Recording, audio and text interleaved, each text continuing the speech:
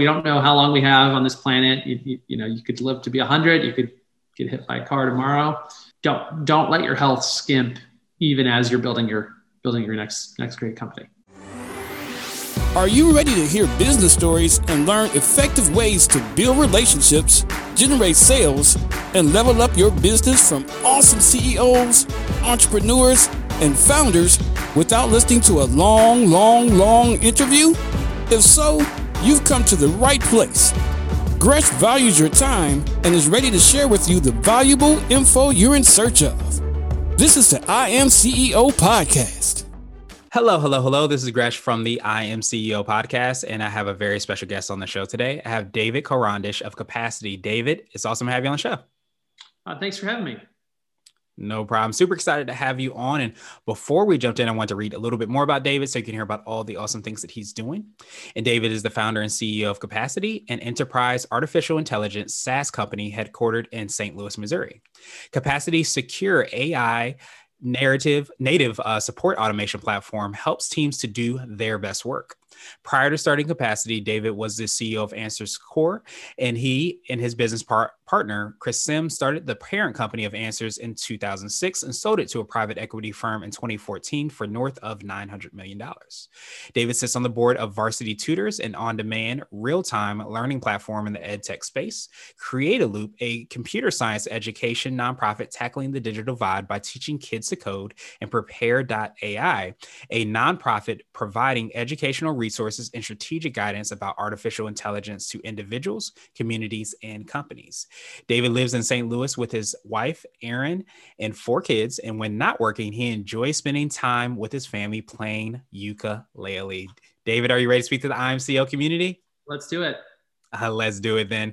So to kind of kick everything off, I know I read your bio. I wanted to hear a little bit more on what I call your CEO story. We'll let you get started with your business. Yeah, so we started Capacity in January of 2017. And the whole genesis of the company was that I saw the convergence of a bunch of different factors happening. We had the rise of artificial intelligence, where I think that the Christmas before, the top item sold wasn't a phone or a laptop or some kind of video game. It was Amazon's Alexa. And so I had this thought, what if we could bring an Alexa-like experience into the workplace where you had a digital assistant of some sort that you could ask your question to, get an instant response back, and then go from there. Pretty quickly realized that we weren't quite ready to all start talking to our computers just yet. And so we launched our version of Capacity, initially focused in chat, where you could put Capacity on your customer-facing website, or you could put Capacity within your intranet or Slack or Microsoft Teams instance for your internal team. Our mission is to help teams go do their best work. And the way that we go about executing that mission is that we want to automate the support function of your organization. So that means answering as many questions as we can, automating as many tasks as possible, and then creating a seamless experience for any of the human work in the middle. Nice. I absolutely, love and appreciate that, especially the vision that you have, but also understanding, because I think, and you definitely correct me if you find the same experience, that timing has a lot to do with executing on something. So you also want to have that vision, but you also want to understand what will have the legs so that people can take to it, and then you can start to transition from there. Yeah, I mean, I think one of the hard parts about being in cutting edge technology is getting the timing right. So I'm a very, very, very bullish on VR as an example, long term. Mm-hmm. But I don't think VR in the short term, outside of gaming, is going to have a very big impact over the next 5 years. Mm-hmm. Conversely, people have been talking about AI for years and years and years. And right about the time that we got involved, the market was starting to tip, where this is no longer some theoretical type of software that is used to help people beat Street Fighter. This is like applicable technology that you can go apply to the way that you work. Yeah, absolutely. And I think sometimes people don't realize how they're already using AI, as you mentioned, smart speakers in ways like that, and Siri and things like that are already incorporated into their lives. So having it and taking it a step further and being able to have it so that people can get the answers and whatever they're asking for, as you mentioned and said so well. Yeah, thank you. Awesome. And so I wanted to hear a little bit more on how you serve the clients. I know you talked a little bit about it. Could you drill down a little bit deeper and let us know how you serve your clients, how exactly it works for those businesses and organizations? Yeah, so I think the folks at Greylock put out a pretty interesting diagram of how the modern tech stack works. So the way that they would come describe it is that you have 3 layers. You've got your system of record. So think of that like your CRM, your help desk, cloud drive, your ERP, all of these big databases in the sky. All these companies have moved their on-premise and their legacy systems of record to the cloud, and lots of big companies and vendors have popped up for each of those. However, people realize that these systems of record are really terrible systems of engagement. These databases are great for storing data, but they're not great for accessing it. So if you've got the system of record layer at the bottom, up at the top, you've got the system of engagement layer where you've got websites, mobile apps, and now increasingly conversational experiences that are providing that engagement layer on top of that system of record. Now, newer to the stack, I would argue in the last 5 to 10 years, is the middle layer of what they would call the system of intelligence. So think of that as the platform that sits between your system of engagement and your system of record to help you access information across your stack. So you think about something like an onboarding experience. You might need to pull a document from your cloud drive.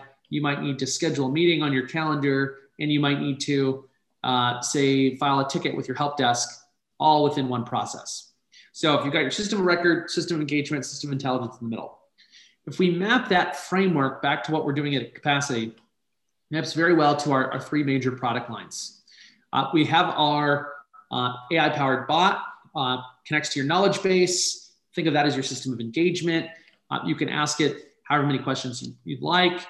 We get currently around an 84% match rate. So industry standard, we would put us up against any bot out there on the planet. On the other end, though, we also provide a system of record, both in terms of your help desk for managing the tickets and queue of work that your team has, as well as your cloud drive. So you can upload documents and actually ask questions into those documents and answer them. But in the middle layer, we have our workflows part of the platform. That's where we are automating the key processes that you do day in and day out. So knowledge base and chat at the top, help desk and cloud drive on the base, and then workflows in the middle. So that's what we end up providing to our clients, a full stack solution for automating your support.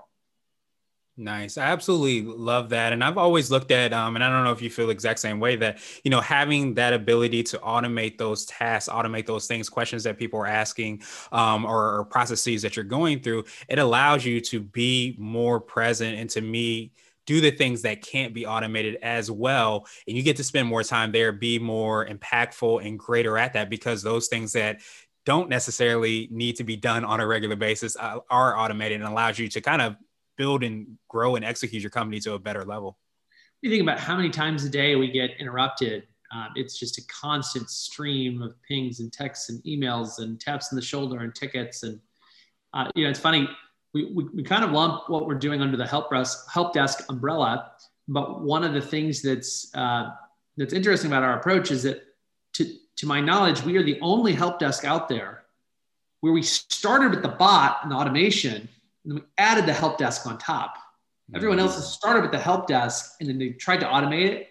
And so we are the first kind of bot first or automation first approach to building out a modern help desk software suite. Nice. And do you feel that is like what I would call like your secret sauce? It could be for you personally as well too, but do you feel is that ability to have the AI as a foundation, have the technology as a foundation, and then find out ways in which to solve those problems, so to speak, as you mentioned, help desk or questions or knowledge base that you might have internal? Do you feel like having that foundation sets you apart? Yeah, we believe that by starting with the AI, we have a competitive advantage, because we don't need to conform to previous patterns of understanding of what you do if you didn't have an automation at the front of your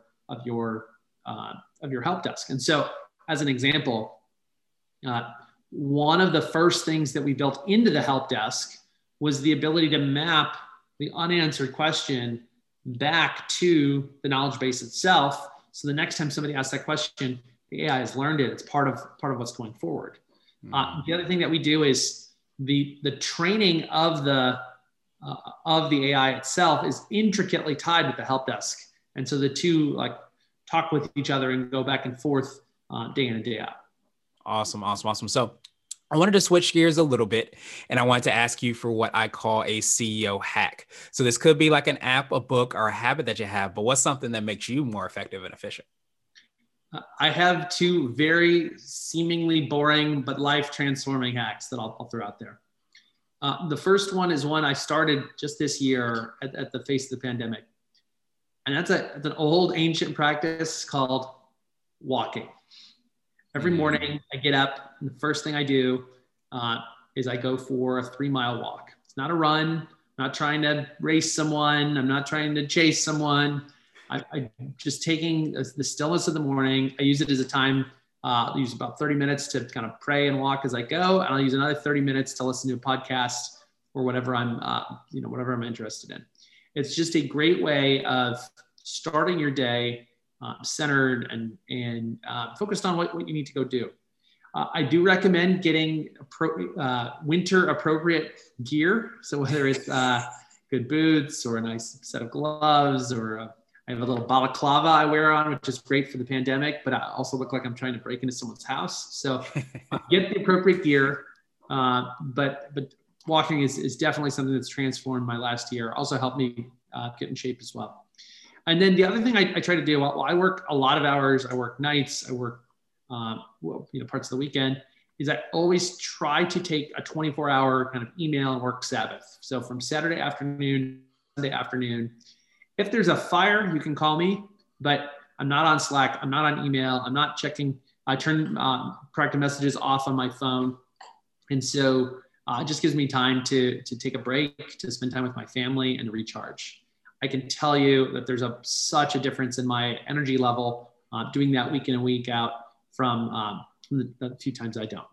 And so now I wanted to ask you for what I call a CEO nugget. And this could be a word of wisdom or a piece of advice. It could be related to AI or technology, or it might be something if you were to hop into a time machine, you would tell your younger business self. If I were going to jump in my DeLorean and go back in time and talk to my younger business self, I would tell myself that not to wait on prioritizing your health. Awesome. And so now I wanted to ask you my absolute favorite question, which is the definition of what it means to be a CEO. And we're hoping to have different quote unquote CEOs on this show. So David, what does being a CEO mean to you? Yeah, I think there are a few different things. I think being a CEO means I get an opportunity to lead a team toward achieving goals that they never thought possible, both personal goals and professional goals. Awesome. Well, David, truly appreciate that definition again. And I appreciate your time even more. What I wanted to do was pass you the mic, so to speak, just to see if there's anything additional you can let our readers and listeners know. And of course, how best they can get hold of you and find out about all the awesome things you and your team are working on. Yeah. So just to recap, we're building out the support automation platform. We can work with large multinational organizations all the way down to startups who just want to do better customer support on their websites. If you want to check us out, go to capacity.com. If you ever have any questions, email me, David@capacity.com. Happy to help. Awesome. Well, I appreciate you again, David. We will have the links and information in the show notes. But thank you so much for, building this awesome business and having AI at the forefront and remind us of how important it is and ever present in our lives. So I definitely appreciate you again. And I hope you have a phenomenal rest of the day.